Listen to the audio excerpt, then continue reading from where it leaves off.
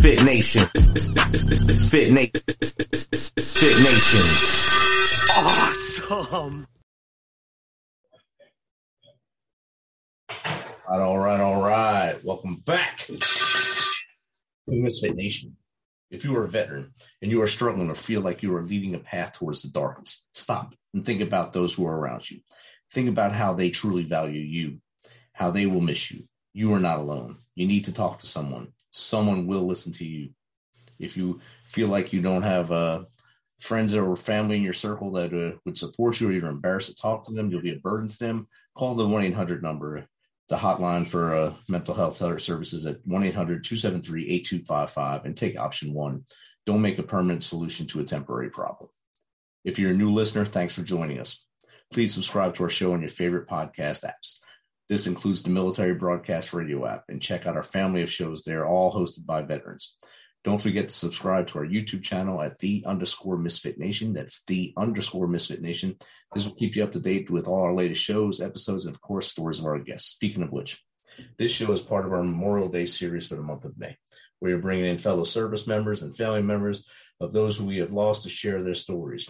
And right now we have active duty service member of 17 years, 17 long, wonderful years, Jeffrey on the line from Camp Pendleton. Jeffrey, how you doing? Welcome to the Misfit Nation.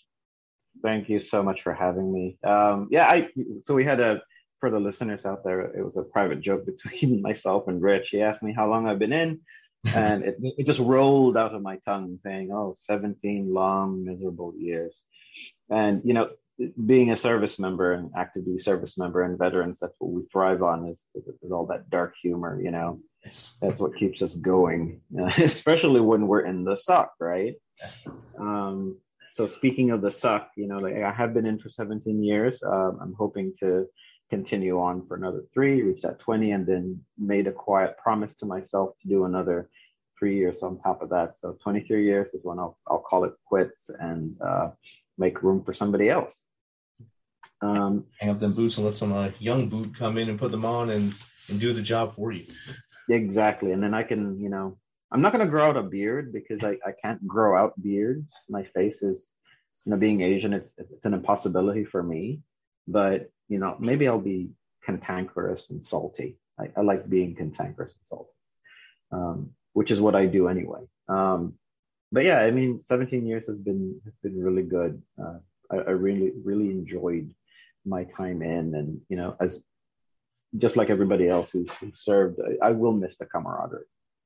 You miss that right away as soon as you put on a different outfit and go to work with a different environment. Like even though for however long of a time you've been in, you bitch and moan and you complain about, I have duty, I have this, I have watch, I have blah, I've got whatever. As soon as you get out of those gates, you're like, ugh, I miss those morons. I miss those idiots jumping off of the barracks, breaking their legs. I miss all the good times. Not that all these things actually happen. No, they don't. They do not happen in this great military that it is. It might happen in Russia, but who knows? But even if they have a viable military, anyway. So I got invited to talk about, not about me, because my service is a bit, meh. It's a bit blah. I didn't do any of the big glory services or deployments or what have you. I made some dents. I fought against Don't Ask, Don't Tell. Fought for open service, marriage equality, all that stuff. But I guess the one thing that I'm super proud of is I made a teeny tiny minuscule contribution in honoring my dad. My dad, so I'm one of 10 kids. Wow. Yeah. So my dad is a World War II veteran. He was born in the 1920s. He enlisted in the Philippine Army first. And right when the Japanese decided to make their coming out party over Pearl Harbor, the Philippine Army got absorbed into the U.S. Army, which, as you do. And so for 4 months, really, from December 7th, 1941 till April 9th, 1942,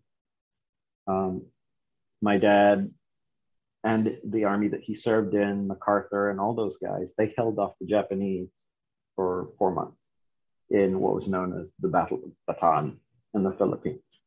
The Bataan campaign was a bloody campaign. It was one of the earliest real significant defeats for the military, the US military in its history. And something happened out of Bataan that really encapsulated the whole mythos of that battle. When MacArthur was ordered to leave the Bataan Peninsula, the Philippine and American troops, they had to surrender. There was no going around it. I mean, they wanted to fight, but they didn't have enough supplies. They didn't have enough food. They were slowly getting whittled down. They got to the point where when the Japanese advanced from the north of the Philippines all the way down to the appendix that is the Bataan Peninsula, they were all getting captured, and they were getting pushed out into the fortress of Corregidor, which is a tiny, tiny island. Eventually, General Wainwright just gave up. He just said, you know what?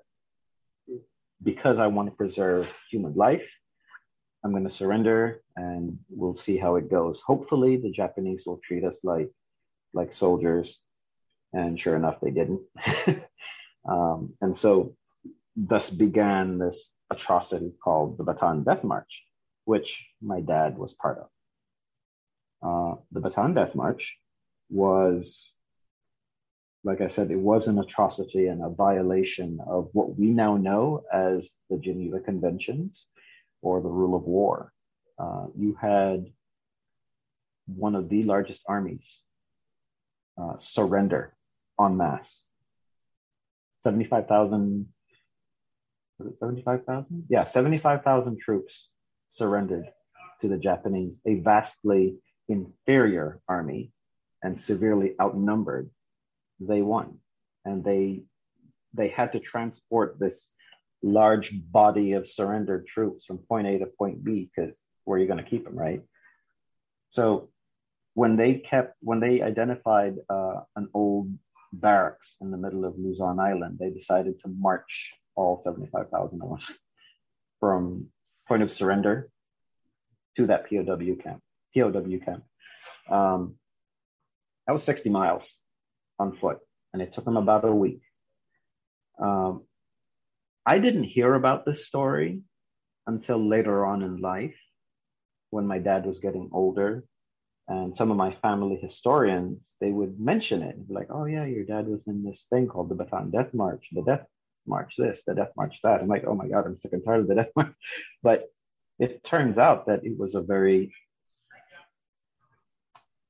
significant part of our own family's history. He survived the Death March, but along the way, he saw probably the grossest violations of human life by a conquering army. What we're seeing in Russia right now with how the Russians are treating Ukrainian civilians, it's along those lines. But imagine like a week or two, a long column of defeated troops who are emaciated. They didn't have food. They had no medical supplies. They had nothing. And they're being forced to march these 60 miles under duress, sometimes tied up, sometimes wounded by the Japanese. And along the way, they're getting beaten. They're getting murdered. They're getting abused. If you were a civilian along the route and you were caught helping these troops with food or whatever, they were beaten and they were abused, and sometimes they were killed. So at the conclusion of this long, arduous death march, my dad somehow survived. He was incarcerated in a prisoner of war camp called Camp O'Donnell. That used to be a basic training army base. So the Filipinos would go train over there and become part of the Philippine Army and so on and so forth. But logistically speaking, the Japanese saw this base as the perfect holding area for all these POWs. And and to be frank, if you were a conquering army, that's what you would use, right? You'd use your enemy's space to hold all these prisoners. Unfortunately, the base wasn't that big. So you had 75,000 troops. Approximately 10,000 of them were Americans. So they were segregated into two areas. One camp were just for the Americans, and the other camp were for all the Filipinos. I don't want to say that the Americans got it better than the Filipinos, because neither of those guys got any reprieve. I mean, my dad, when I was interviewing him for a thesis project, he was conjuring up memories like, oh, I was part of a mass burial detail. So I would dig up a 10-foot by 10-foot by 10-foot mass grave, and I would bury people in there. He was in that camp for 7 months, a full deployment. Yeah. And in those 7 months, he contracted a whole host of diseases: beriberi, yellow fever, typhoid, malaria, whatever. It's on his record, and if you want, I'll show you those paperwork afterwards. He got so deathly ill, and again, this is part of his whole storytelling. He got so deathly ill that living with all these emaciated bodies was not an option for him. So what he did was, because these huts were on stilts, as most Filipino architecture was at the time, because of the rain, he hid underneath the huts where he had to recuperate. That's where he recuperated. Now, imagine, it's a fairly sizable, those HESCO huts that we had in like Camp Wilson or whatever, and these massive training areas. Imagine those huts, but then you're cramped with like 100 guys in there. And they're all packed like sardines, and they're all sick, and they're all starving, and they're all wounded, and it's just miserable. The worst of the worst. And my dad was underneath all that. So all of these bodily fluids, all these excrements, all this crap, it eventually fell on him, right? Another part of the story is that he stayed under that hut, away from everybody else, and thankfully away from the Japanese, because they would do their rounds, as it were, and pick up random people and murder them, or make them disappear. It rained one time in the camp, and it rained so much that he was able to be revived because of the cool water. And that's how he survived, right? If it wasn't for that rain and the fact that and I'm quoting him because I'm not religious, he prayed the most beautiful prayer that he could ever come up with, because he's Catholic. He did so many Hail Marys and so many rosaries and so many this, that he believed that God Almighty came down and gave and provided him that rain and allowed him to live. Now, you'd think that living through 7 months of that pure hell, that's it, you'd be dead, right? Miraculously, a whole bunch of dudes actually survived that camp. Some of them were transported to Japan. Some of them were moved to other camps. My dad had a very different story. Now, while he was languishing in this camp, actually, let me reverse back. When he enlisted with a friend. And he was with that same friend for his basic training, his A school, as it were, all the way to the Battle of Bataan, to surrender to the Bataan Death March to incarceration as a POW. Now, along that route, his friend got wounded, or he was sick enough that he somehow received amnesty and was released by the Japanese.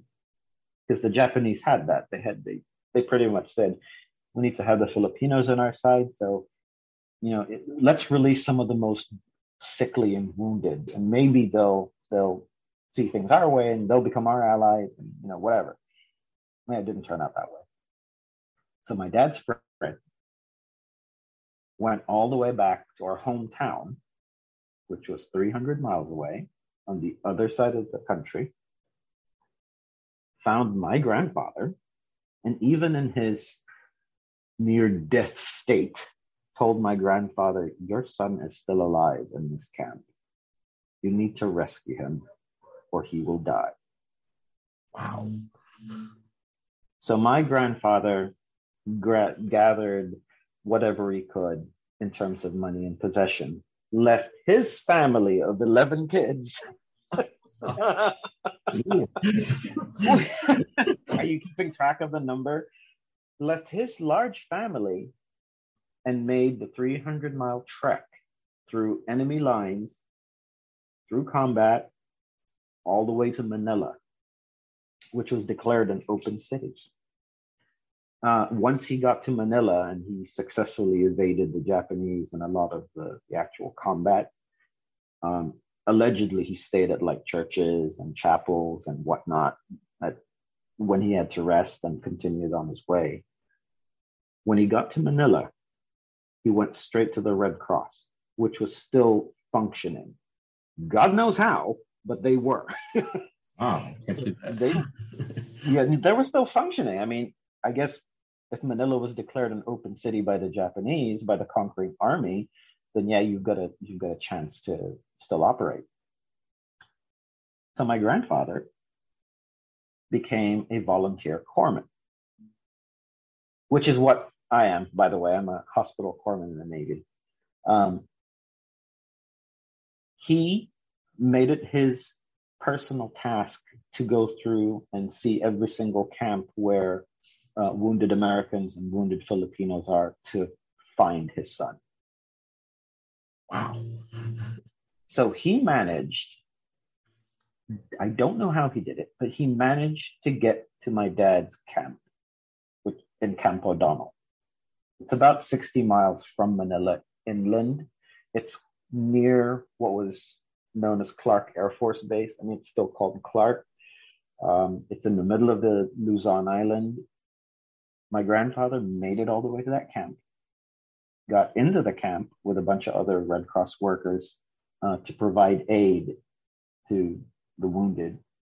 And he made it his business to visit every single hut to visually look for his son. Now, if you've been out in combat for a while, combat changes people, right? It happens. Now, imagine if you've been beaten, you've been starved, you've been denied medical help, you've been dehydrated, you've been abused. Your physical manifestation, your physical appearance is going to change like no other. You're a whole different person. The story goes that my dad, when he saw my grandfather, his dad, walking through the same hut that he was in, he reached out to him and he said, Papa, it's me, it's your son.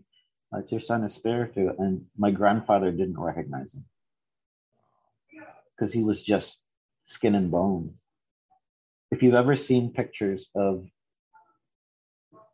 those prisoners of war in the Bataan Death March, some of them were just wearing loincloths. And you can see the rib cages, they're thin, they're emaciated, they walking skeletons. And that's what my dad was.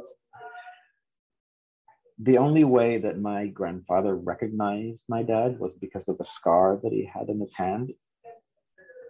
And knowing that he saw that scar on the right hand, he's like, oh my God, it's my son. I cannot believe I found you. So he gave him, after a bit of a tearful reunion, my grandfather told my dad, here's some food. here's some, some meager supplies. What I need you to do is I need you to wait here and I'll be back for you. So my grandfather, when he left, obviously my dad didn't want him to leave because he just saw his family for the first time in a combat zone of all places. My grandfather left. He came back a couple of days later to that same camp, found his son, and told him, gather up your things, we're leaving. Oh, wow. We're like, what? What do you mean gather up my things, we're leaving? No, we're getting out of here.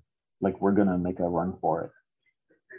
So I guess the theory goes is that my granddad, used the same excuse of, oh, we're going to take all these emaciated people out because they're super sick, and we're going to take them back and, take care of them.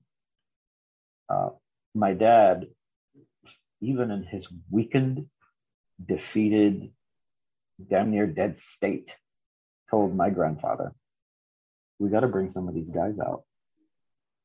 And so at random, they grabbed 10 guys. Oh, wow. 10 guys, right?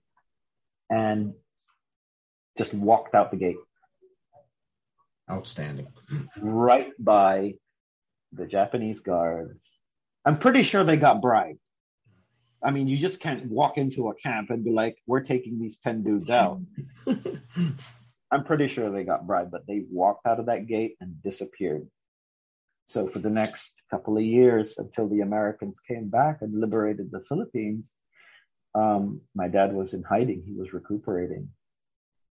First in Manila, and then he went underground. He joined the resistance movement in the Philippines. And as soon as the American army came back after the Battle of Leyte Gulf, he reconnected and rejoined the American army. And he continued to serve until he became a staff sergeant, an E6. He then, subsequently he left the U.S. Army. He became a successful lawyer in our town and raised a family of 10 kids. But, his story doesn't end after combat. His story of struggle and trauma, I'd like that, I'm using that term very broadly, it continued for a long, long time, almost to the day till he died, which was in 2012. So after the end of World War II, when the Philippines received independence, President Truman was forced to sign what was called the Rescission Act of 1946. The Rescission Act stated that because the Philippines received their independence, all of the issues that happened in the Philippines, all of those problems, they're now Filipino problems. To include veterans benefits. So you know how we have this ongoing battle with GI Bill and our benefits being so backlogged and whatnot? My dad had to fight that for 70 years. It's like, good Lord. So he was fighting not just the Philippine Army to get his service be recognized, one. Two, he had to fight the U.S. military to get his benefits, which, and I hate to say it, but it took him a while to get his U.S. citizenship. That was part of the deal.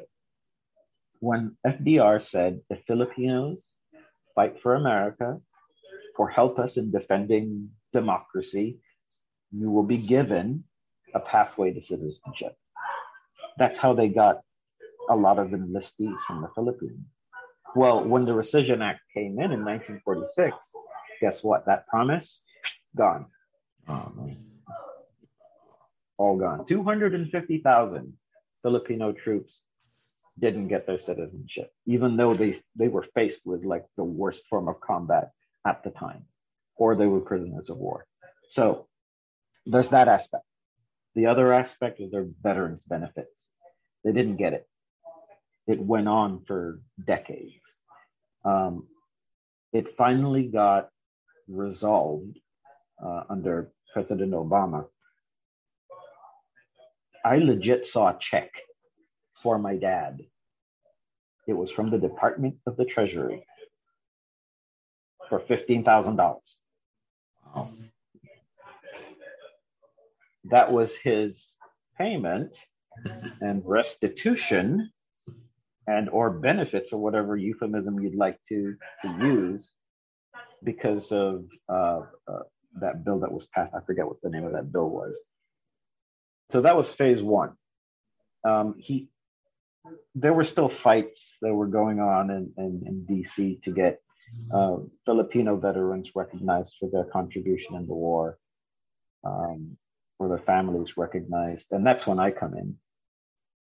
So I found out that there was an organization called the Filipino Veterans Recognition and Education Project.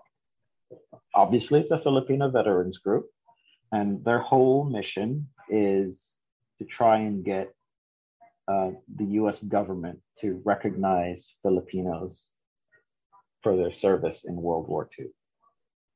So in 2016, President Obama signed the bill. And it was like one of those cathartic moments where both sides of the political spectrum had zero issues with a bill. One time. It's like the one time. It's like Democrats and Republicans, they read the bill. They're like, I don't see a problem. Nobody's going to fight this. So they all, both Congress and Senate, they voted for it. It went straight to Obama's desk and he signed it. Instantly, you had all these veterans that qualified for the Congressional Gold Medal. Wow. To include my dad. So in 2017, I believe it was, I showed up in San Francisco and a Congressional Gold Medal was presented to me as a representative of my dad and his family. And we received this Congressional Gold Medal. But it didn't end. That didn't end. So we finally caught up, and we're finally given the due diligence and the due care and recognition for these veterans. But the fight goes on in some ways. And you've probably seen my profile pics. I'm always dressed up as a stormtrooper. So that's a gimmick.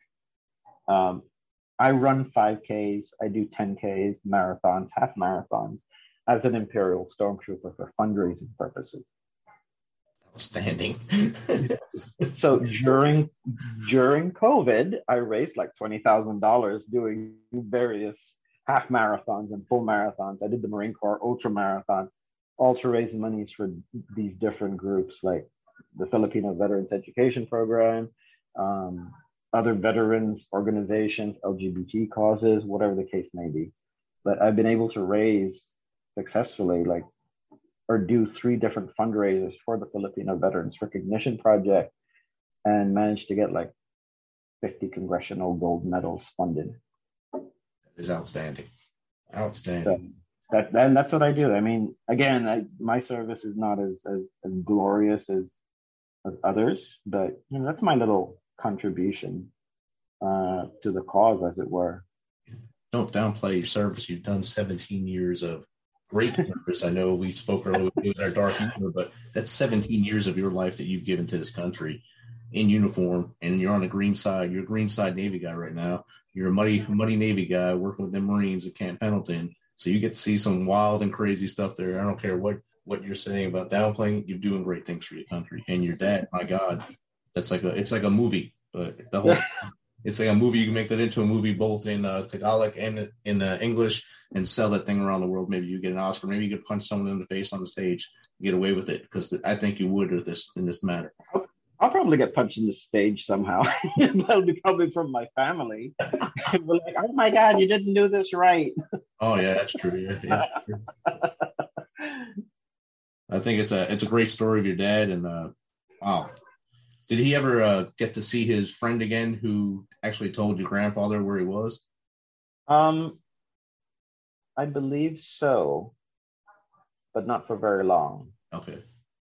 I do remember seeing an old photo of my dad back in the 70s because, after the war and after he got his law degree, he became a big veterans advocate. He also became a big community organizer. He was always out there, and we grew up poor. We grew up in the Philippines, out in the country, where we only had each other, but your name carries weight. So if you're a lawyer and you do all these cases and you work to help the community in general, you're able to get some kind of credibility. So he used his name to do community works, community projects, support local political causes, not like township stuff, city council. But yeah, I saw this one picture of him wearing these kick-ass shades from the 70s, like those half-faded shades, right? Wearing a wife beater. Him and like 10 other guys with their pants rolled up, digging a trench for an irrigation for a rice paddy. And I'm like, that is not something I would do because I am an office bitch. But that is cool. And at that point, he's over 50 years old doing that. Yeah. I mean, every time I think about that story about, surviving the Bataan Death March and going through the POW camp experience, it puts things into perspective. Like, my issues are nothing compared to what he went through. So whenever we go to or if I go to an exercise or whatever, and it sucks out there, it's raining or whatever, I'm like, yeah, it could be worse. I could be being, taken off to a rice paddy and murdered by some Japanese dude. Statement. It could always be worse. And your dad lived through a horrible experience there. And I appreciate you sharing that with the Misfit Nation. No, it's my pleasure. Is any way listeners can help you with your fundraising? Any website they can go to, or how to contact you to maybe get involved with your Stormtrooper fundraising? Oh, it's really not that big of a deal of a fundraiser, but I'm on Facebook. You can always find me. I'm on Instagram, Stormtrooper Jeff. There was it's literally my moniker, Stormtrooper Jeff. If you Google me, Stormtrooper Jeff, that's who shows up. It's Maya Big Mug. Writing it down so I don't forget. But yeah, that's very nice of you to ask. Typically, I just do, online fundraisers because I don't like dealing with money. So it goes straight from the Facebook fundraising profile to the organization, so I don't have to deal with it. I just do all the hard work. So you embrace the stuff while the money flows. It's good. Exactly, and that makes it a little bit more worthwhile. Now, I will say sometimes it does get tedious because you see your donation pool and it's sitting at $10, and your target is $2,000. You're like, ugh. Come on, what can I do? Do I need to start an OnlyFans or something? Like, what do I need to do? Need to just wear the mask? Yeah, I'll do a strip show with my mask. But what do you want? How far do I have to go? And if I do I need to stop to get more money too? Or yeah, exactly. You got to do what you got to do. But whatever amount I raise, it's still better than zero. Exactly. So that's a great attitude, a great story again. Jeff, thank you for agreeing to come on here and share with the Misfit Nation a great story of a great service of your dad and his continued service for almost 60, 70 years, almost 70 years after service. He still served country and served his heritage and people to try to get what was their just due to them. And that's awesome. Yeah. Well, thank you for having me. No problem, brother. Enjoy the rest of your day at Camp Pendleton. Yeah. Oh, yeah. It's going to be tough. All right.